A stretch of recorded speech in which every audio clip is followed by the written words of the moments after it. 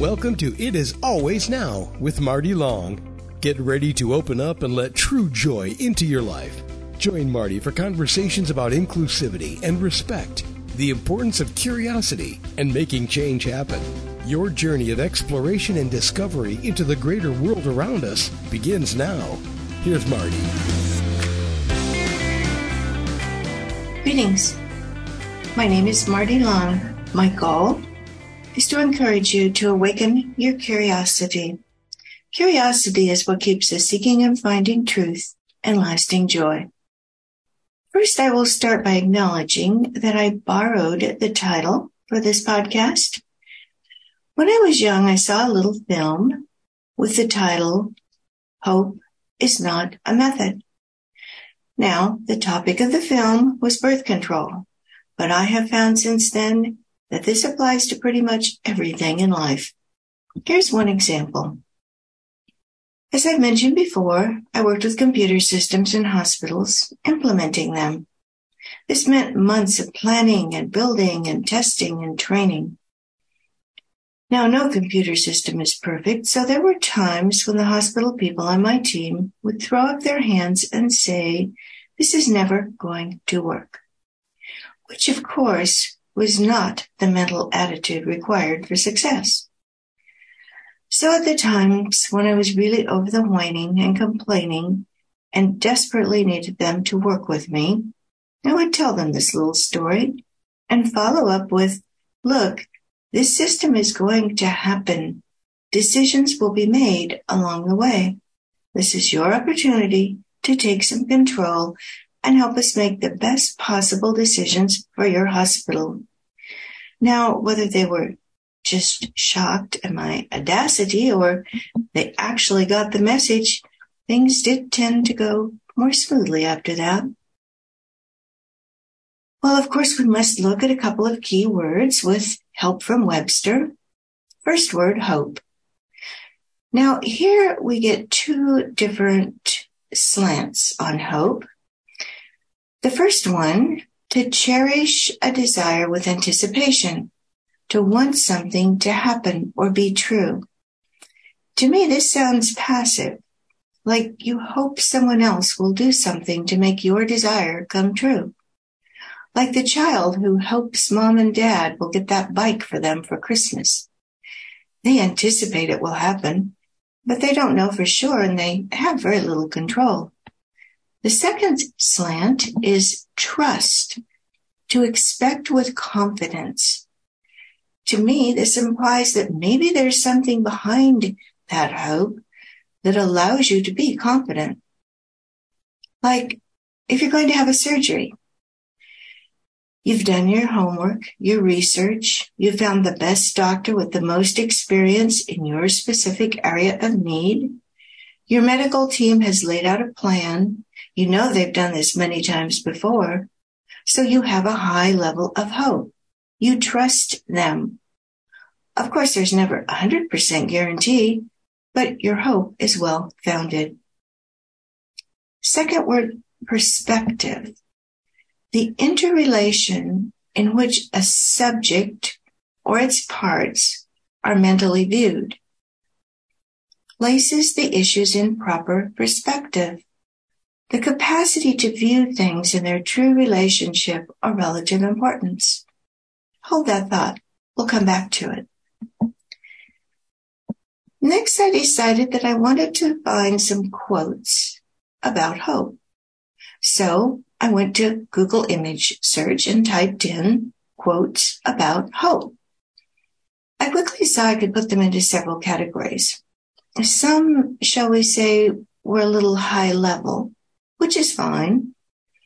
Others dug deeper, had more substance. Well, we'll start with the simple ones. Hope is a walking dream. The power of hope is strong. Choose hope. These are nice. They make you smile. But now let's look at 3 quotes from people who have experienced the need for hope. People who have discovered and understand the value of hope. Martin Luther King Jr. We must accept finite disappointment, but never lose infinite hope. Christopher Reeve, you remember him. He did a lot of Superman movies in his day. One of his other passions was jumping horses. You know, have your horse jump across those gates on the track when you're racing. Well, unfortunately, one day, the horse that Christopher was on decided not to jump. And sadly, Christopher was thrown off his horse and became paralyzed, neck down. I like to think that this is a quote from him after his accident. Once you choose hope, everything's possible. And then there's a quote from Anne Frank. Where there is hope, there is life. Now, I had always heard it the other way around. Where there's life, there's hope. So I stopped to think why she had flipped this around. It occurred to me that we can be alive, living and breathing, and be quite empty inside. But if we start with hope, if we have hope in our hearts and minds, that's when we're really alive. Now, the next two, I didn't see them coming because they don't contain the word hope. But then I realized I didn't ask for quotes that had the word hope in them. And the more I looked at them, I thought maybe they held the key to hope. First one by Jay Lynn, who I don't know who she is, but here's her quote. Sometimes when things are falling apart, they may actually be falling into place. To me, that's a little bit like when I say, look under every rock. Don't assume that something appears to be an obstacle might not, in fact, be an opportunity. The second one, there's a crack in everything. That's how the light gets in. That one intrigued me enough to look closer at the person who wrote it. It was written by Leonard Cohen, the Canadian singer and songwriter who wrote the song Hallelujah, which it seems has become quite popular now. I decided I should listen to the song again, so I went on YouTube and I found one that Leonard had done himself. Leonard Cohen - Hallelujah in parentheses live in London. Leonard Cohen - Hallelujah live in London. I repeated that because I think you might want to go listen to it. It was very haunting. And for the first time, I could really understand the words because they were right there on the screen for me to read. The words are not what you might expect from a song named Hallelujah. But as I looked at them closer, I realized that each one of these little verses is an example of a crack where light can shine through, if only we will see it. There's a crack in everything. That's how the light gets in. That is perspective. That is the capacity to view things in their true relationship or relative importance. Perspective is essential if we're going to have a peaceful life, but it's not easy. So we'll leave that for another podcast. Now, many of the things we hope for are complex. Many of the things we've hoped for have a lot of moving parts. And many of those parts we have no control over.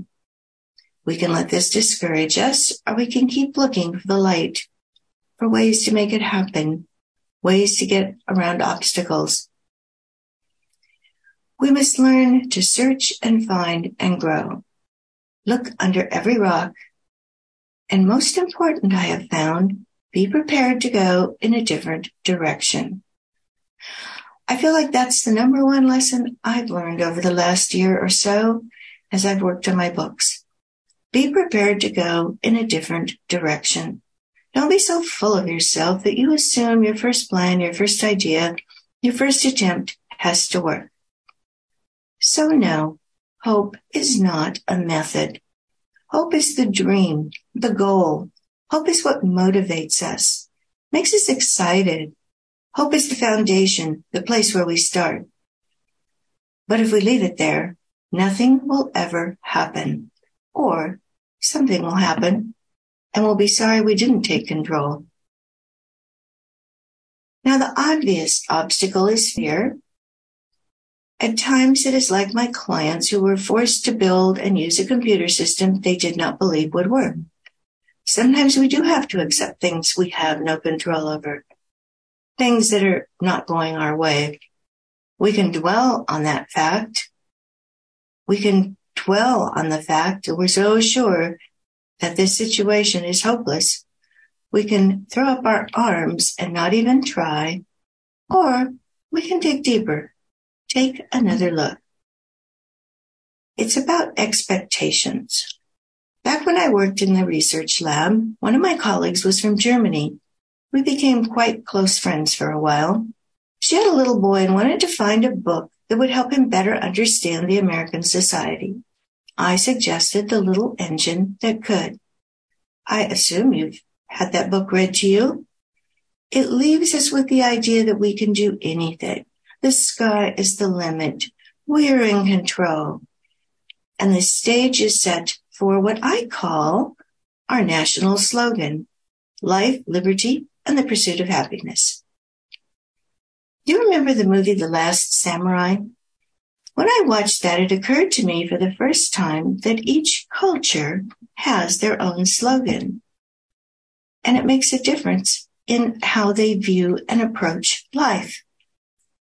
There are two countries that I have a particular attachment to, so let's look at those. First, Germany.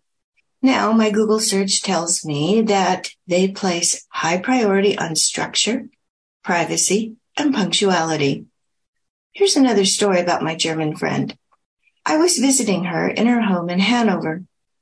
She was going to take me to the train station so I could get to Frankfurt and connect with my flight back to the States. She had carefully calculated exactly how long it would take her to get me in her car from her home to the train station. She calculated so I would get there just as the train was rolling in. No waste of time there. Well, as it turns out, in this case, we'd forgotten that the time had changed the night before, so I missed the train and had to change my travel plans. All good. Things happen. But I do think this is a good example of German culture, of how they think. The other country I have a personal connection with is quite different from Germany, Brazil. Google tells me that Brazilians value honesty, respect, trust, and patience. I have this connection. I have friends down there, and I've had the privilege of visiting that beautiful country 3 times. I really hope I can go back again someday. I remember watching the Summer Olympics in 2004. Now, I'm probably not saying his name right, but Vanderlei de Lima was a Brazilian distance runner. He had come from a terribly poor background, but someone had recognized his talent and had helped him get all the way to the Olympics. He was approaching the finish line, well ahead and within reach of the first place, when suddenly one of the spectators grabbed him and pulled him off of the track. Other spectators immediately pulled the offender off, so Vanderlei was able to continue. It was later found that this bystander just wanted publicity. But who got the real publicity? Rather than being angry, Vanderlei shook himself off and finished the race. He came in third. I can still see him on the TV, waving his arms like he was flying. He was just so thrilled to be there that this little event was not going to take away his joy. The Olympic Committee said they were sorry they could not give him the gold medal, but there is a special award for sportsmanship, one I believe they seldom give out. So in addition to his bronze medal, Vanderlei also received the sportsmanship one. I wonder which one he values most. You see, our core values do define us. So I suggest that if you're serious about your hope, your dream, you pick some key words and define your vision. Don't lock yourself in. Keep it wide open and create your motto. It only seems fair that I do the same. So here are my 3 words. Savor. Enjoy the journey. Explore all of the options for getting my message out there. Undaunted. No concrete expectations. Be prepared to change direction when appropriate. My motto? Savor each moment. Explore all options. Remain undaunted. It's like when I told my disgruntled hospital team, your life is going to happen. Day in and day out, you can't stop the train. Decisions will be made along the way that change the course of your life. This is your opportunity to take some control, make the best possible decisions for your own life. This is how I see hope becoming the foundation for motivation that results in a positive outlook. Have that hope, set that goal, find your words, find your path. But bottom line, put some method behind that hope. Take control. Hope plus method equals success. Hope plus method equals success. I saved one of the quotes for the last. This is by Emily Dickinson. Now, how is it that people like Emily Dickinson and Shakespeare, who wrote their material hundreds of years ago, how is it that we still take their material and enjoy it? We write books, we make films based on their stories. I think it's because they were the kind of people that really understood human nature. So no matter what the story, we can relate to it. And here's what Emily said about hope. Hope is the thing with feathers that perches in the soul and sings the tune without the words and never stops at all. In other words, for Emily, hope is always there. Hope is the thing with feathers that perches in the soul and sings the tune without the words and never stops at all.